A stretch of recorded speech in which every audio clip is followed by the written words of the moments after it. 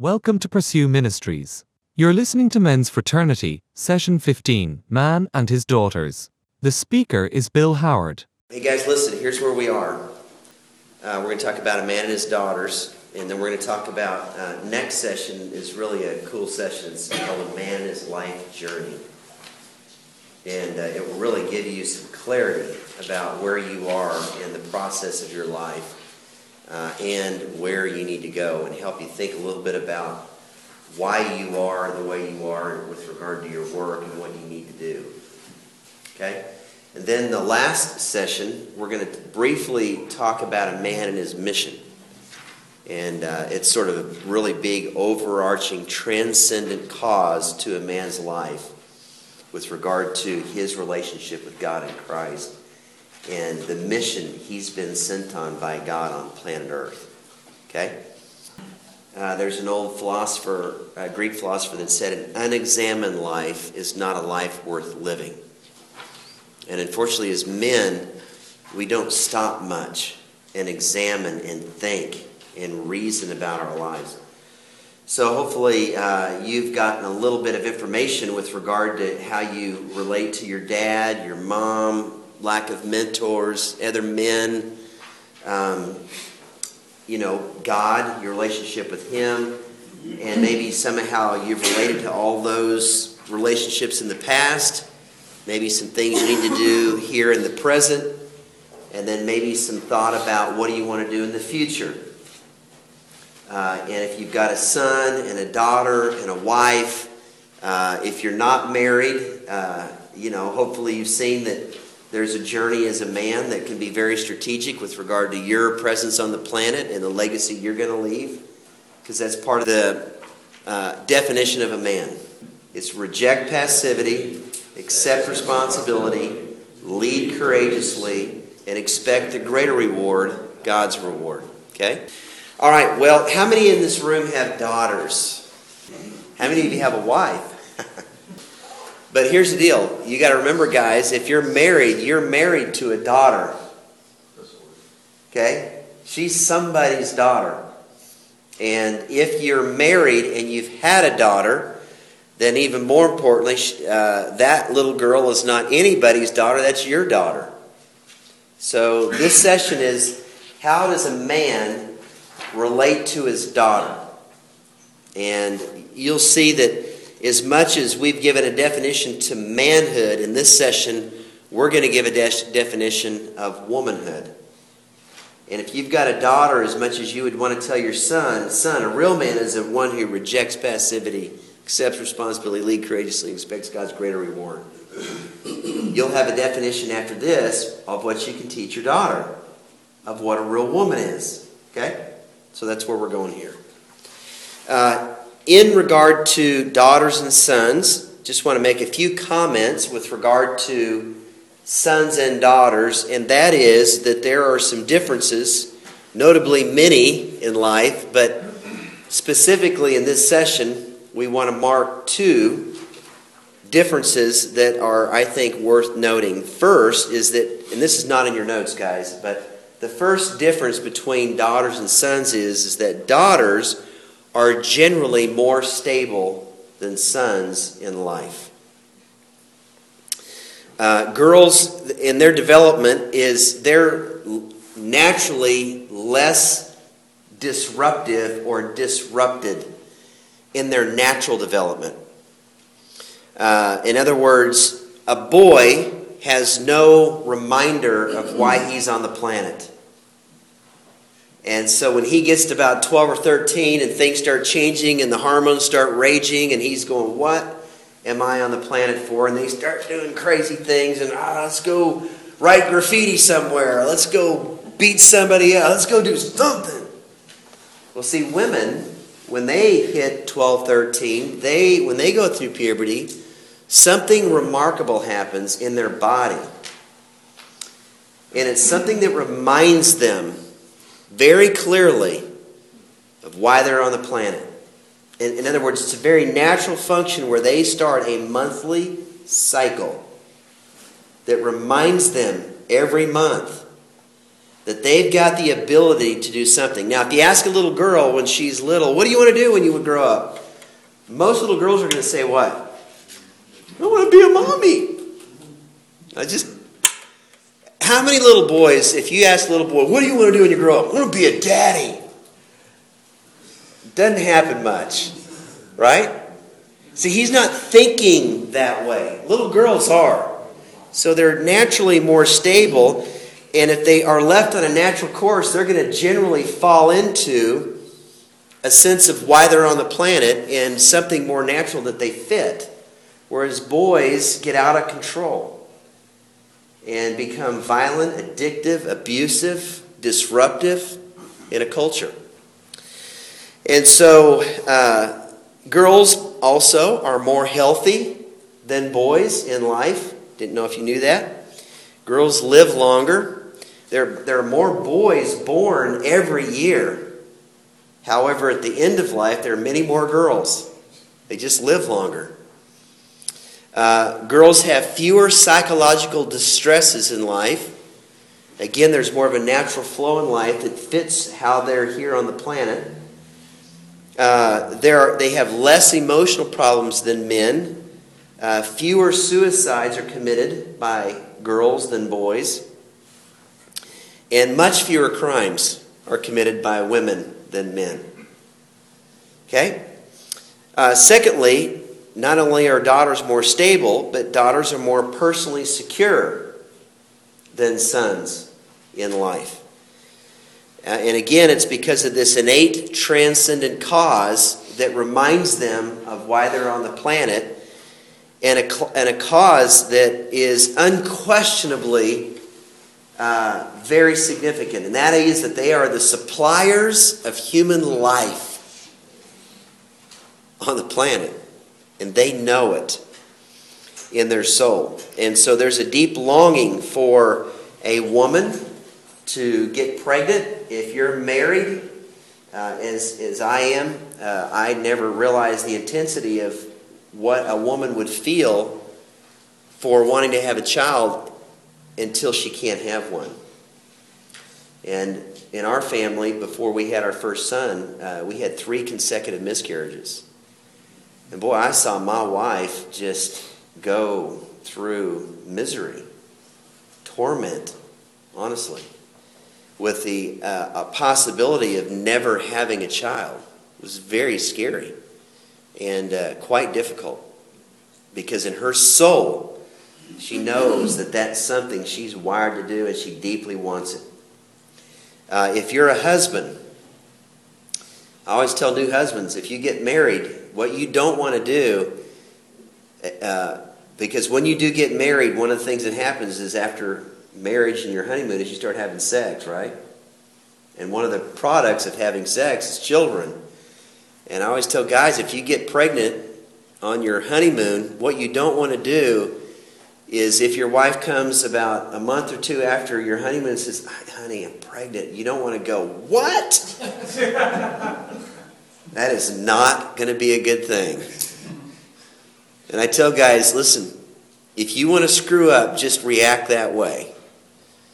Because everything in her soul goes, yes. And if you go, no, you're going to have conflict right off the bat and hurt her deeply. So, it makes sense? And so, it's clear then that women, daughters, know why they're here. And but again, for men, there's no natural course. So that's why we've always said men need to learn to live not by his reason or instinct, but by the instruments of God, his revelation. Because men need to be directed, and that's why men need to submit to Christ, their king, because when men don't have a leader, we are by nature warriors, and warriors without a king become very dangerous. And so they become terrorists and blowing up everything from buildings to families if they're not careful. Okay, so let's talk about 3 challenges then that undermine your daughter's femininity in our culture today, and this introduction of the new womanhood, which has been occurring now for about the past 30 or 40 years, really began to dig in the mid-60s, 1960s in our culture. But as much as men have been lost, guys, in our career, in our transcendent cause of why we're on the planet, in the last 30 years, women have been lost too. And there is a sense where women have moved from a natural pursuit of being a wife and a mom to this new womanhood of work and career.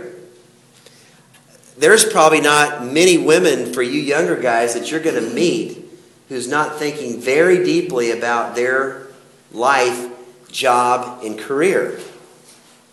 In fact, you may or may not be part of that. In fact, you may, if you're going to date her, need to fit into that. And if you don't, you're not going to work for her. Does that make sense? Let me tell you, that's not healthy. It's not healthy for you, it's not healthy for her, and it's not healthy for our culture. Because what will happen, and what is happening, is everything becomes more distorted with regard to our identity and our createdness. We are created by God, male and female. And so what happens is women are taught then to come into our culture not to complete a man, but to compete with a man. Okay, now, if you're a dad and you have a daughter, I don't have any daughters. I got 4 boys, and I'm speaking principally, you guys. But if I had a daughter, I can tell you this. It would be very difficult for me to take my little girl, if I had one, and say, hey, honey, I want you to know that your transcendent cause in life is to be a wife and a mom, to come alongside a man, and the two of you team up to accomplish a mission on this planet that your Creator has called you to do together. But your process is to come along and support him and encourage him and admire him and to be a mother with his children, and the two of you accomplish this mission. Okay, how's that sound, guys? There's probably not many of you as a dad go, I'm going to teach my daughter that. Why? Because you know what men are made of. And you know that most men in our culture today have no clue how to care for a woman. Right? So what are you going to do as a dad? I'm going to teach her to be independent, self-oriented, strong, courageous. I want her to act like a man. I want her to be independent of men. I don't want her to be hurt by a man. I want her to have her own life because, you know what? That's just the way it is in our culture today. Right? So I want her to get educated and get a career and think about bigger things, transcendent things, not being a wife and a mom. Are you kidding me? And see, we've lost it, haven't we? So what we're doing is we're launching daughters out into the marketplace with this very strong sense that they're not on the planet to come alongside and complete a man. They're on the planet to be independent of man and to compete with the man. Because in our culture today, equality for a woman means sameness. Sameness. So in other words, if a woman is the same as a man, then she's equal to a man. But see, here's the deal. Men and women are not the same. We're very different. We've done it now to our military. We're doing it. We've already did it to the marketplace and so on, to where there is this competition occurring, and the result, what is it? The wake of that movement are marriages that basically 1 out of every 2 that start today end in divorce. Let me tell you guys, it's not just because of men. It's because there's a lot of women coming into a marriage that don't see the need for a man in a biblical way. They see themselves as here to compete rather than complete. Okay? And so in male and female, what you have, and if I could say it this way, in a created order, God is a creator. If you disrobed a man and a woman, it's always funny when I teach this to singles, they always kind of freak out. But if you disrobe them, you'll discover that a man has a natural function for the woman. And that is, he is to, if life is going to start, he has to have an erection and move into the woman. By contrast, the woman is clearly made to receive the man. And she has a natural function to do so. And she is in a submissive position where she receives the man. You see that? I'm telling you, even the animals figure that stuff out. But human beings, we're like, no. I do not want to be that way. I don't want to be that way. And so the culture says, let's make us all the same. Well, I would just say to people, just take your clothes off. You're not the same. You're not the same. You're created. And a woman has a certain function to her body that represents that there's a cause that transcends her, that she is made, she has the ability to carry life. She can't do that on her own. Now you got women today in Hollywood that are doing it all the time. They're trying to adopt these kids and they don't want men. And, right? It's crazy. Crazy. Now, here's why it's crazy, guys, today. Because the challenge of the new supreme pursuit here, some perspectives. Where did this come from? Well, here's where it came from. Because what you see is something that has come out of our culture in the mid-60s. Okay? For example, I want you to listen to a couple things. And I'm just telling you this, guys. If you're a dad and you've got a wife and you're a dad of a daughter, you need to talk to your wife about this. But in 1963, Betty Friedan, who was a leader of the modern feminist movement, she wrote a book called The Feminine Mystique.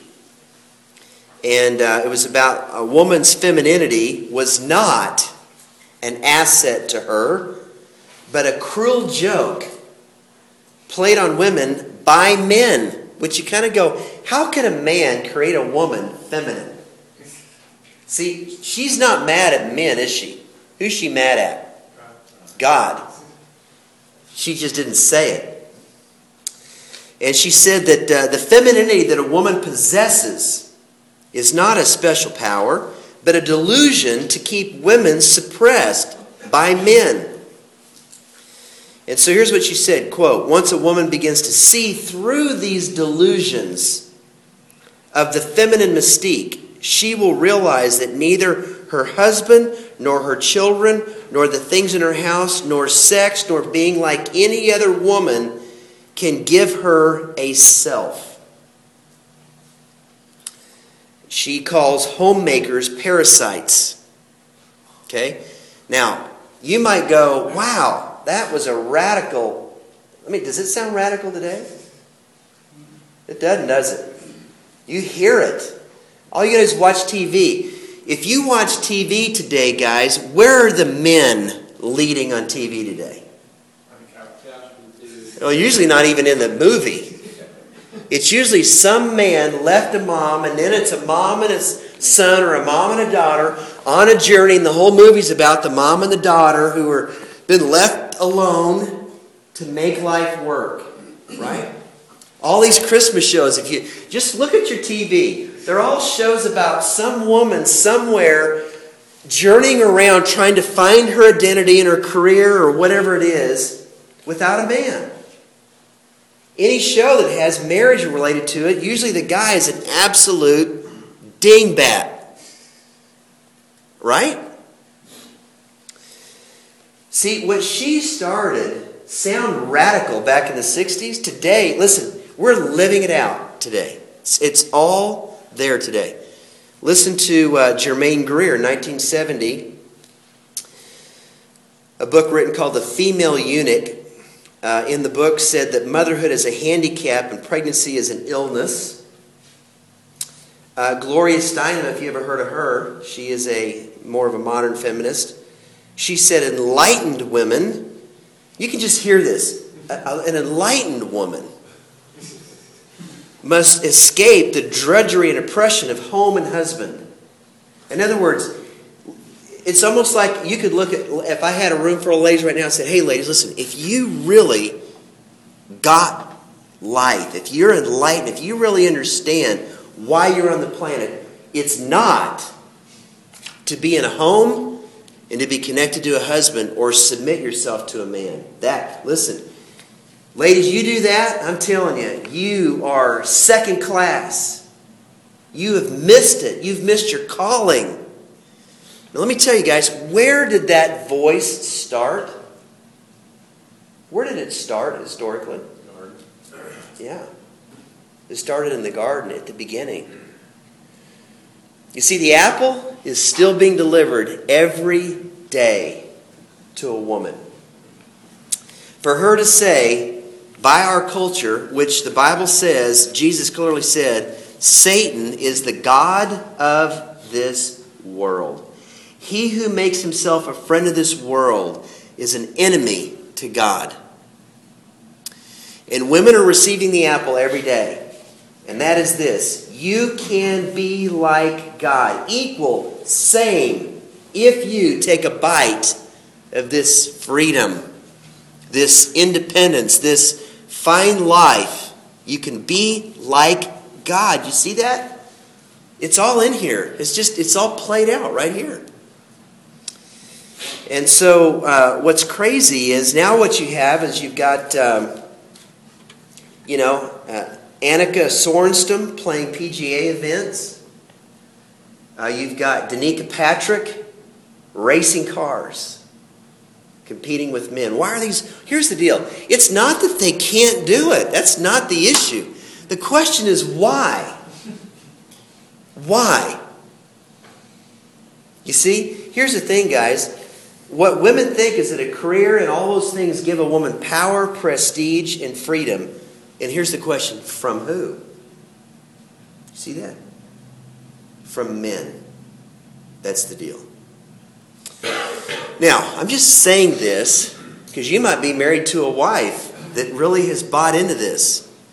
And I'm just telling you, if you're a man and you're trying to lead a woman who's bought into this, is really, really hard. And God bless you. That's all I can tell you. You've got your work cut out to love a woman who really is saying, by biting that apple, she's unwilling to be loved. Now, it could be she's been hurt by a man. She's been hurt by her dad. She never saw an honorable, good man. And so she's mad about it. A lot of women like that out there.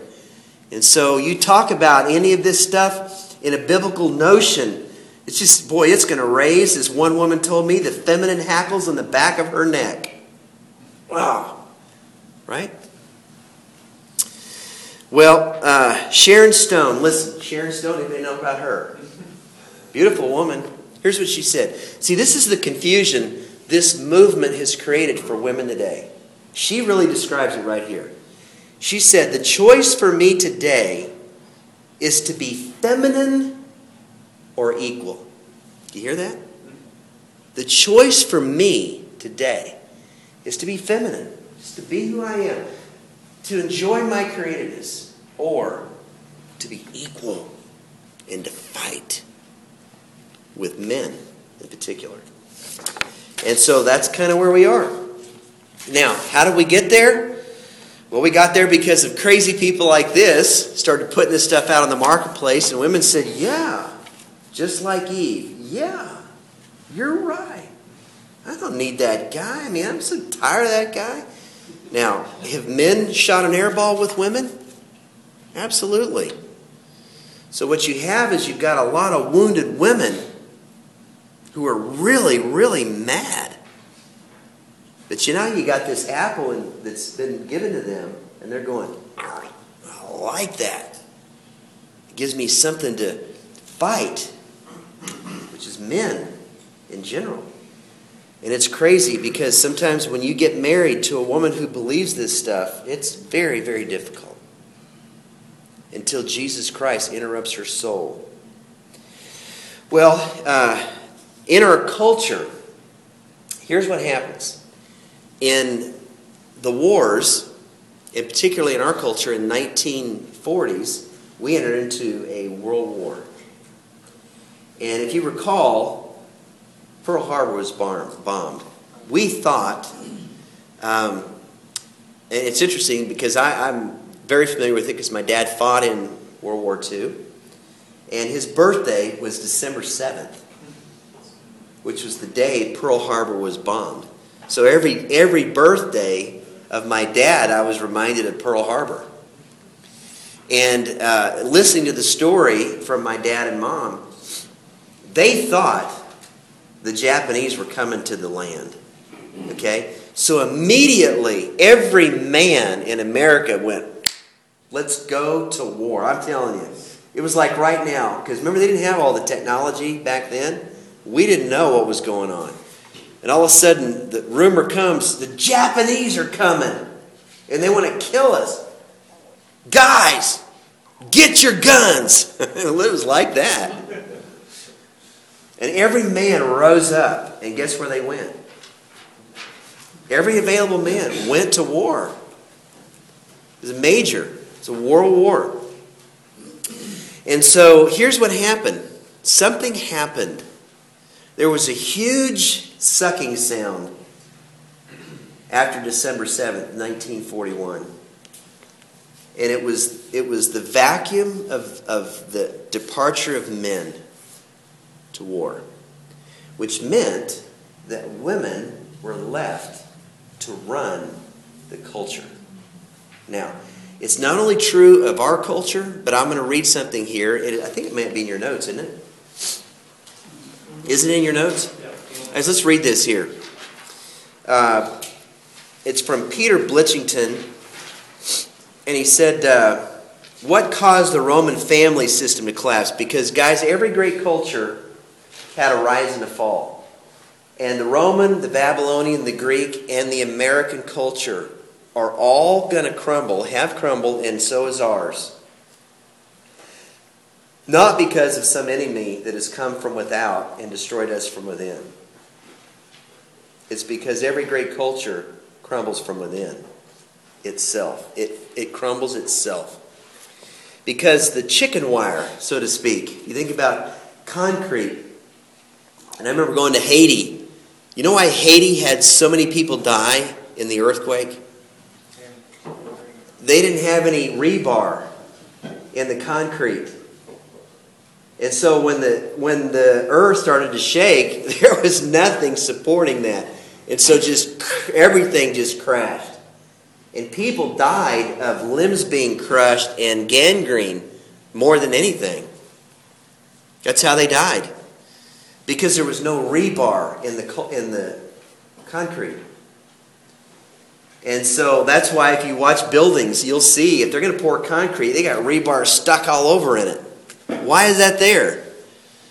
So that when things start rattling, the concrete doesn't just fall apart. Right?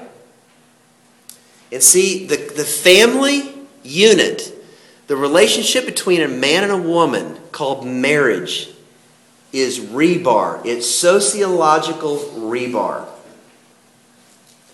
And when that's disrupted, all of a sudden everything starts to shake, and guess what happens to a great culture, a great empire? It just starts to crumble. And now here's where the shaking began. And we're going to use the Roman family, but I want you to see here, guys, just transpose World War II in America on this observation, okay? What caused the Roman family system to collapse? The answer is that it's simple. The same things that caused the American family system to fall apart. Divorce, relaxed standards, adultery, promiscuity, loss of respect for children and child rearing, the decline in status of parenthood all accomplished the weakening of the Roman family. But it was the sexual problems that precipitated its decline. In other words, the challenge of, what am I as a man and a woman? All of a sudden, in just a few years, Roman sex role patterns departed from a law of complementary to competition. And when that happened, the Roman system came tumbling down. Rome's sex role disruptions were caused by the Punic Wars. These wars were fought with Carthage, Rome's long-term enemy. They lasted about 30 years. During this 30-year period of warfare, most of the young, able-bodied Roman men were required to leave their homes and fight on foreign soil. While they were gone, the management of their estates, their household, their businesses devolved upon their wives. This borrowed power tended to create in Roman women a spirit of independence and self-sufficiency. In a history of marriage and family, the author William Goodsell describes the effect that the Punic Wars had upon the psychology of Roman women. As the men diminished in numbers and as the authority of absent husbands passed to their wives, the social status of women was steadily elevated. Their power, to be sure, was a delegated one and was promptly withdrawn on the return of the family head from foreign campaigns, if he did return at all. But this did not in the least prevent its inevitable result, the growth within women. Thus raised the positions of responsibility and power of a sense of their own personal worth and sturdy desire for greater freedom, broader opportunity, and influence. All things that aren't wrong in and of themselves, by the way. Such women, Professor Goodsell goes on to say, would submit with ill grace to the restrictions put upon their daily lives and interest imposed by the husband on his return from the war. And yet, as the Bible points out repeatedly, it's precisely this willingness. This is where you're either a godly woman or not. And it's her willingness of a wife to submit to their husband's authority that is one of the crucial prerequisites for sound marriages and happy homes. Never again, however, was the Roman home to be a place of contentment and commitment once Roman women lost this willingness to submit. And in no other country or culture has the emancipation of women led to a better family system. Guys, you can underline that. Never has there been a matriarchal society, ever, that's prospered. It is the beginning of the decline of a culture, not a new rise of a culture. And in no other system has the culture of emancipation been led. In every case, without a single exception, it has been associated with family weakness and unhappiness. But all the blame for the decline of the Roman family system cannot be placed on Roman women. Listen to the men here. Remember, it all starts with the guys. Where men go, so goes the culture. The fathers of Rome lost their high standards of fidelity, commitment, and responsibility within the marital bond. Sound familiar in our culture? Beginning with the senatorial and intellectual classes. That sound familiar. Men and women alike were infected with the dry rot of selfishness and frenzied pleasure-seeking. Does that sound familiar?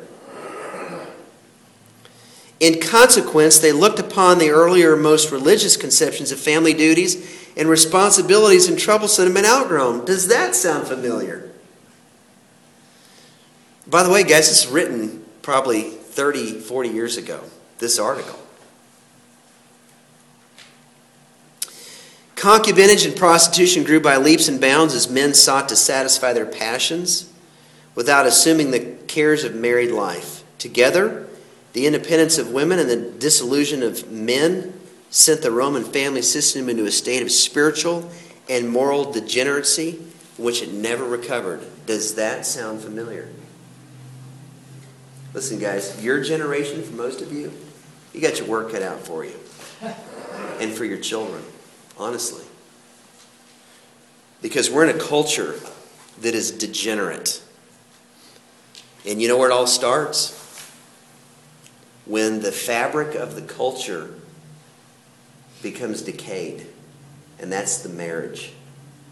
And what makes a marriage is a man who acts like a man and a woman who acts like a woman. In masculinity, in femininity. God created man, male and female, to reflect his image. If I were the devil, that's where I would destroy a culture. You get the family, you get the culture. You see that? So, why am I saying this? Not to freak you out, but to give you a sense of sobriety, that if you've got a daughter and you got a wife, the way you act and what you say will create either stability for your daughter or instability for her. I'm just saying this so you'll have understanding. Okay? And we'll talk about how to help her here. So, the challenge of the decline of feminine values training. So, what happens now when women lose their way and men are irresponsible? Well, how does a young girl grow up today to gain a vision for who she is as a wife and a mom? Well, who's supposed to tell her that? Guys, who's supposed to tell a woman that? A daughter. Well, yeah, but it starts with the mom. Right? The mom. But if the mom's working and gone all day long. See these little girls that are latchkey kids? The only vision they see of a mom, see, she will not grow up knowing how to cook. She will not grow up watching a mom and a dad relate in a healthy way. All she'll learn is I gotta protect myself. I gotta get a career. And that's all she's gonna learn. And when she gets pregnant and has a baby, she's going, oh, you'll find this today. Women don't know what to do. They don't know how to parent. And it's so crazy today because a lot of people get kids and they're like, there's no model for parenting. I mean, they don't have a clue because they haven't seen it. All they've seen was their experience. Does that make sense? And so, by the way, there's great strategies for parenting that are very biblical, that are very helpful. Just like everything else, you don't have to walk in the dark. There is light. There is information out there. But you're not going to find it easily in our culture. And for a young girl growing up in our culture, her model is her mother. And you got to ask, well, what's she modeling? By the way, the best model for a young woman is your marriage. The way you and your wife are relating. And so your wife has the need to be calling your daughter to the pursuits of natural feminism. And this is something you got to work out with your wife. Talk to your wife about this. Because that's her job to begin to teach your daughter those things as well. And so here's what Peter Blitchington goes on to say about some of the importance of the mother-daughter relationship. He said one of the most important characteristics of a mother-daughter relationship is the extent to which it facilitates adequate importance of the maternal role. For one of the pivotal points upon which a nation rotates is the interaction between mother and child. More than training for achievement, competition, and competitive skills or social graces, the mother should be concerned with the maternal abilities of her girls. In Titus 2, 3-5, guys, you got your Bible? Titus 2, 3-5. I want to show you something here. Because if you remember, in the Roman Empire, I think I told you this before, the average Roman woman had 4 abortions in her lifetime. It was very common. Women were competing with men. Nothing new. Remember the Roman culture, what happened to it? We just read about it. They collapsed because of the disruption and the distortion. Because women, as men became addicted to themselves and irresponsible, women became hurt.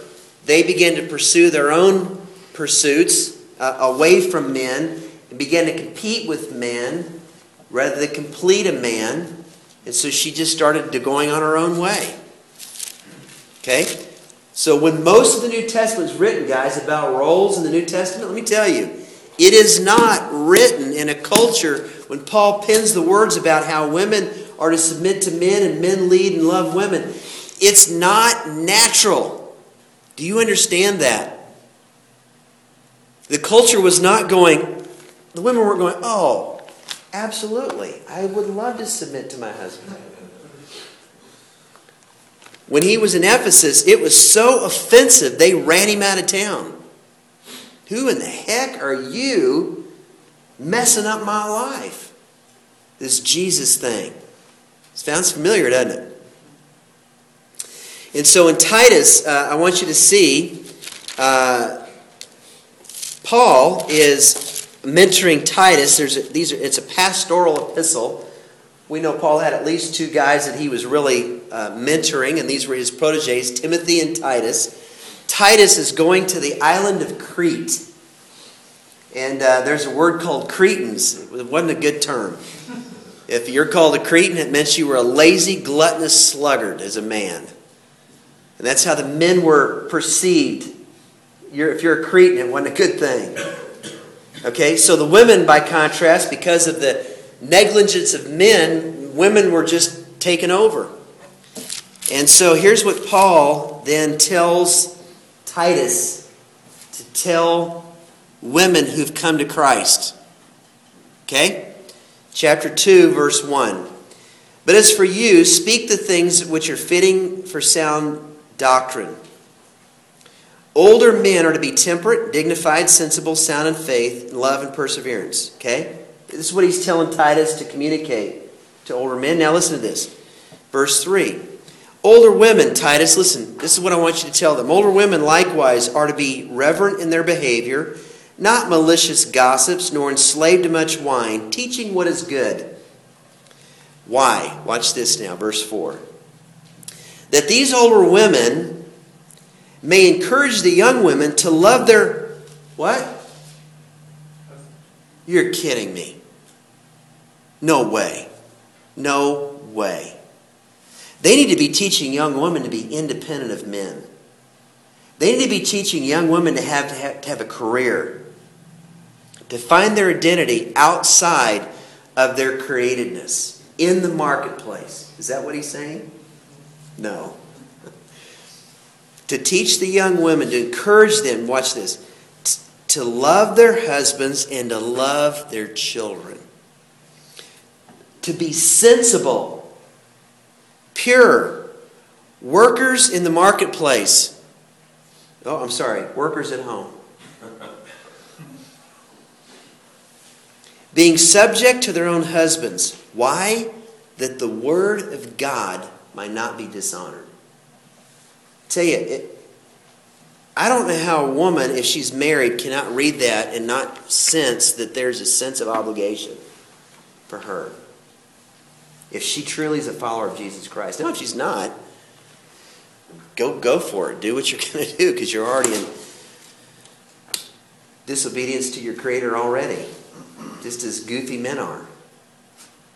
But if you're a follower of Christ, you cannot read that and not come to some kind of an alignment with yourself under the authority of your Creator. Right? I don't know. I always think, when I read that, I go, what part of that is not hard to understand if you're married? And now, if you got a daughter, guys, there's not much out there encouraging her except the Scripture, right? And then the Scripture, the truth of the Scripture is going to collide with the culture, as truth always does.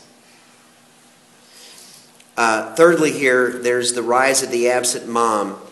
And this is a big deal, just as it was as the absent father wound. Remember we talked about that? Today, young girls have what's called the absent mother wound.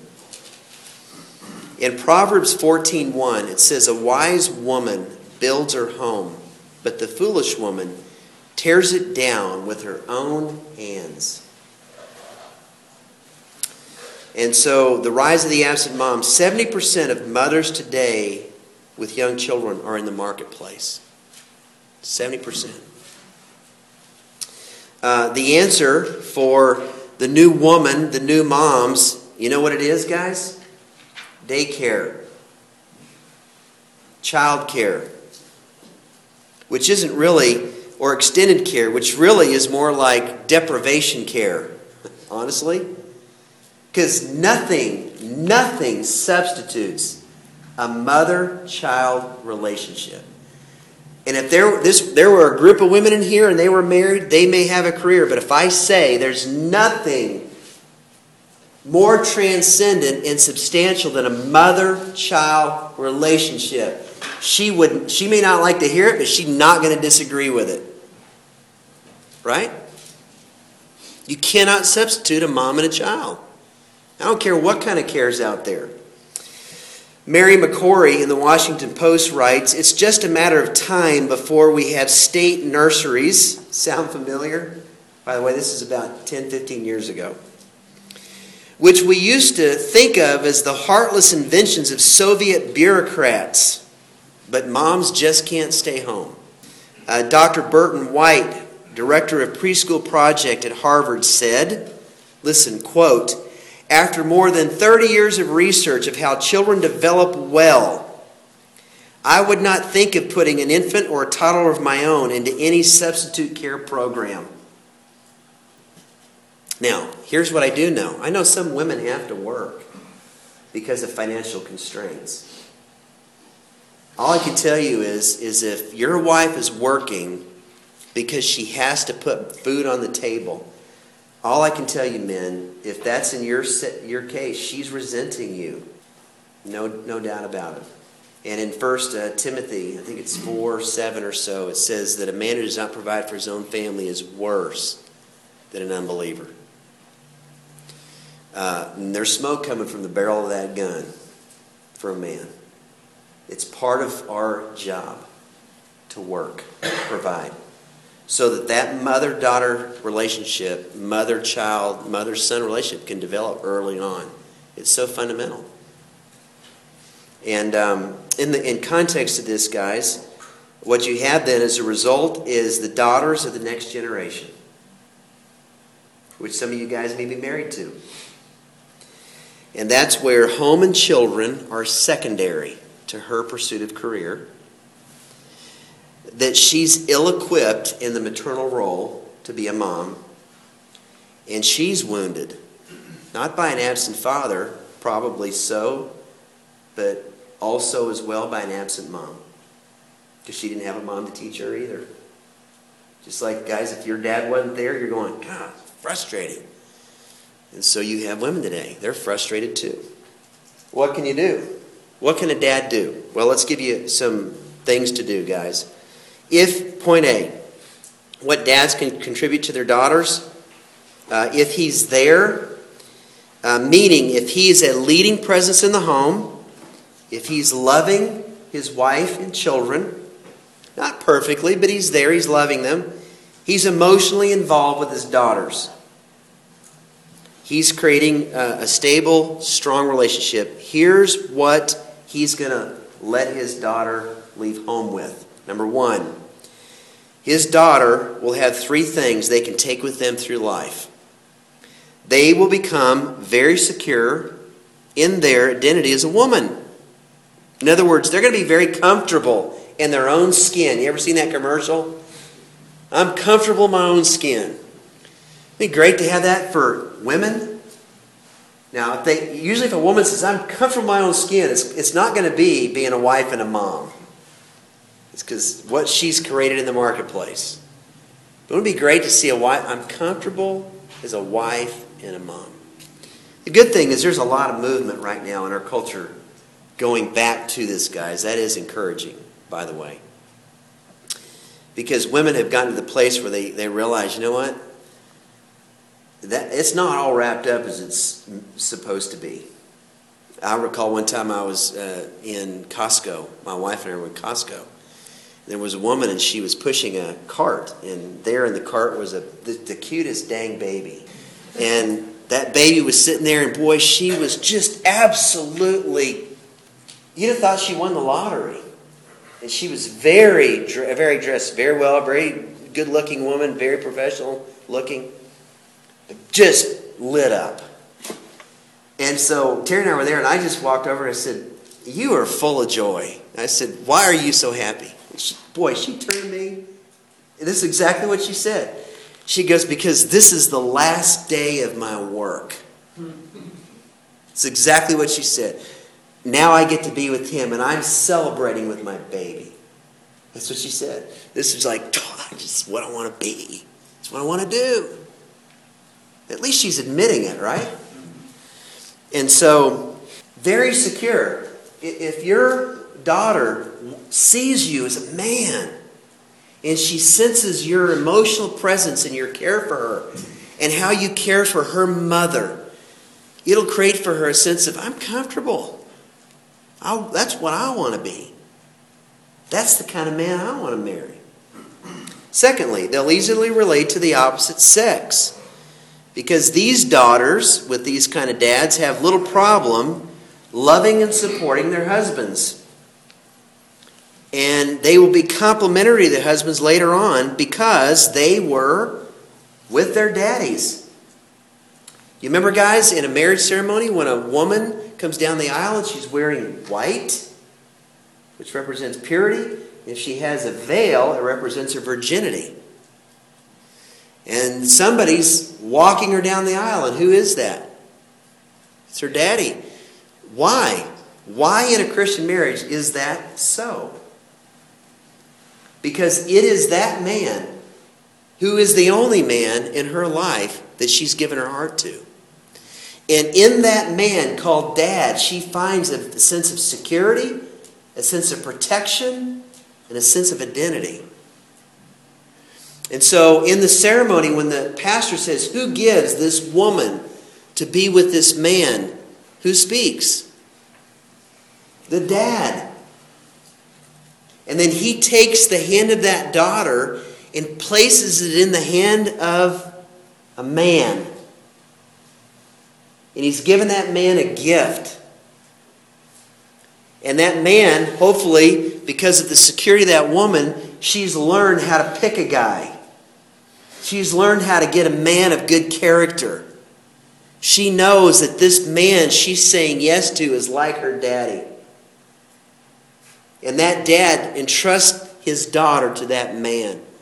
Remember Chuck Swindoll, when he described his process of doing that, he said, I felt like I was handing a Stradivarius violin to a gorilla. Kind of freaked him out. But nonetheless, that's what you do. That's why we do that. And so, thirdly, and you probably don't want to hear this if you're a father of a daughter, but you will help your daughter have a highly fulfilled sex life. You're going, oh no, I don't want that. With their husband. Because sex for a woman, men, is directly related to two things. Trust and admiration. Trust and admiration. Remember, in the physical nature of a man-woman, remember women are in a submissive posture. Their bodies are in a submissive posture. They receive the man. It's a very scary position for a woman to be in. Unless that man who's moving into her, she trusts and admires. You see that? But if she doesn't trust and she doesn't admire, it's scary, scary, scary for a woman. I'm not a woman, but I'm sure it'd be frightening. See that? So if she's got that husband, that father, it creates a sense of security for her when she marries that kind of man. And if dad as a man represented these qualities to her, he's laid a great foundation for her and a good physical life with her and her husband later on. Okay, if he's not there, in other words, if he's not involved, he's not supportive, if there's a little relationship, number one, daughters will become shy, insecure, anxious, and have difficulty in family relationships. And they'll develop personalities that are shy, insecure, anxious, And they'll have difficulty in family relationships. And they'll definitely have difficulty in bonding with their husbands. If dad was not there or he was not a good dad. Or they will become inappropriately self-assertive, angry, and or promiscuous. Even leading to homosexuality, where women take on either role because of the pain in the relationship with their parent. Okay? James Dobson once said, if a dad withholds godly affection from his daughter, he's putting her in the back seat of a car with a stranger. All right. Lastly, so what can dads do here? Point A. Dads can, first and foremost, guys, establish with my wife a firm commitment of what it means to be a real woman. By the way, you might want to get this podcast and listen to it with your wife, guys, if you got a daughter. And just talk about it with your daughter.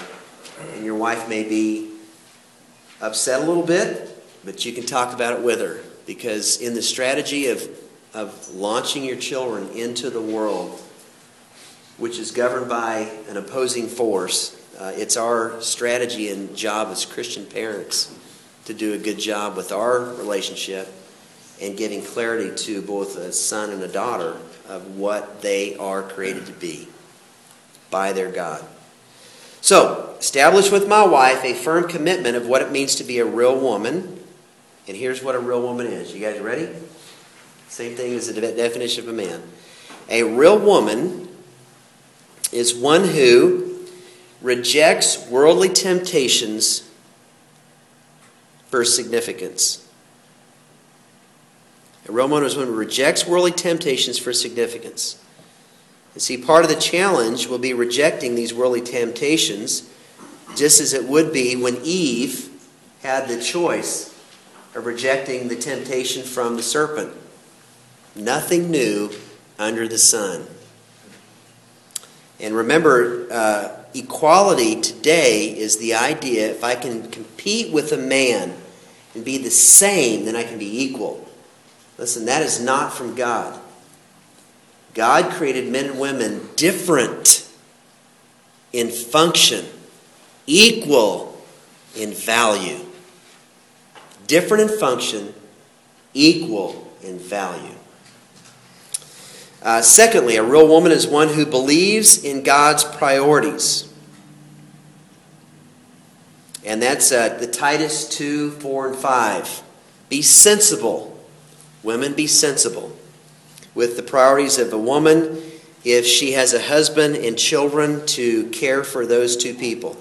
If you read Proverbs 31, which is really the description of a godly woman, you'll discover that woman is not a Victorian picture of a woman. She's not this fragile flower.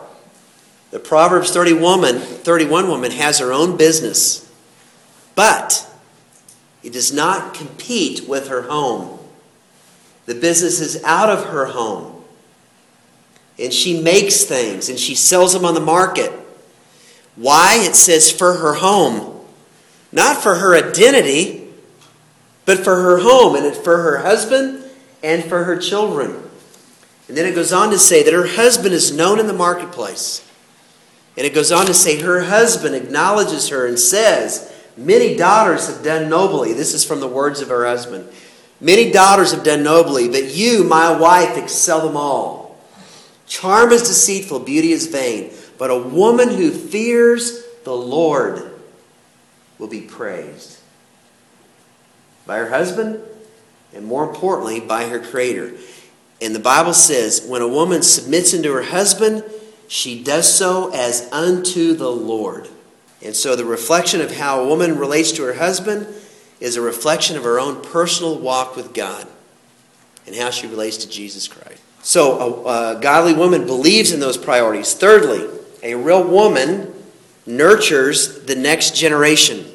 Nurtures the next generation. 1 Timothy 2:15 talks about some of this, that a woman who rejects the temptation of Eve preserves her legacy, her children. Okay? Because she's there for them. And so this idea then, as a woman would see her husband, her home, her children, and godly character, she will see, guys, those four things. Her husband, her home, her children, and her godly character. She'll see those things as priority. Most important. Let's see if I can quote this quote from Barbara Bush. She was invited to be the commencement speaker at Wellesley College, which is an all-women's college. And I just tell you guys, what women are learning at Wellesley College is not to be submissive to a man. When she came, the women at the college protested, and they said she represents the past. Barbara Bush came and spoke nonetheless. Let's see if I can read this. She said, quote, the choice that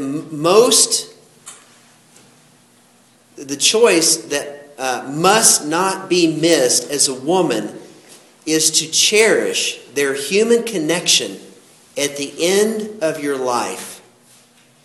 You will never regret not having passed one more test, not winning one more verdict, or not closing one more deal, she told the women. You will regret time not spent with a husband, not spent with a child, or not spent with a parent. That's what you'll regret. The human connection. It's pretty wise from a woman who represents the past, right? Okay, last thing, guys. A real woman is one who expects God's greater reward. Expects God's greater reward. In 1 Timothy 4:8, the scripture says, godliness is profitable for all things, since it holds promise for the present life and also for the life to come. A godly woman. 1 Timothy 4:8. If you're married to a godly woman, as I am, let me tell you, many have done nobly, but my wife excels them all. And she will do you good, the Bible says in Proverbs 31, and not evil all of her days. A godly woman. And if you're not married, if you get a godly woman, let me tell you, you got a good thing. So, point B, help mom, guys. Help her if you can. Stay at home with the children, especially in the formative years, those critical formative years. You know, the Take Your Daughters to Work Day? Who came up with that? You ever heard of that? Take your daughters to work. Why? Why? So that women could understand how to compete with men in the marketplace and find their life outside of their identity and the priority of being a wife and a mom. Well, William Maddox, listen to this. This is so great. This was in the Wall Street Journal. William Maddox took his daughter to work in April 1994 on the celebrating Take Your Daughter to Work Day. So he arranged for his 8-year-old daughter Allison to accompany him to the place of employment in Washington, D.C. The morning of their adventure, Maddox detailed his plans in the Wall Street Journal. Allison was scheduled to meet with 2 women who call regularly on members of Congress. At lunch, the 8-year-old was going to talk with a female accountant who also does some public speaking.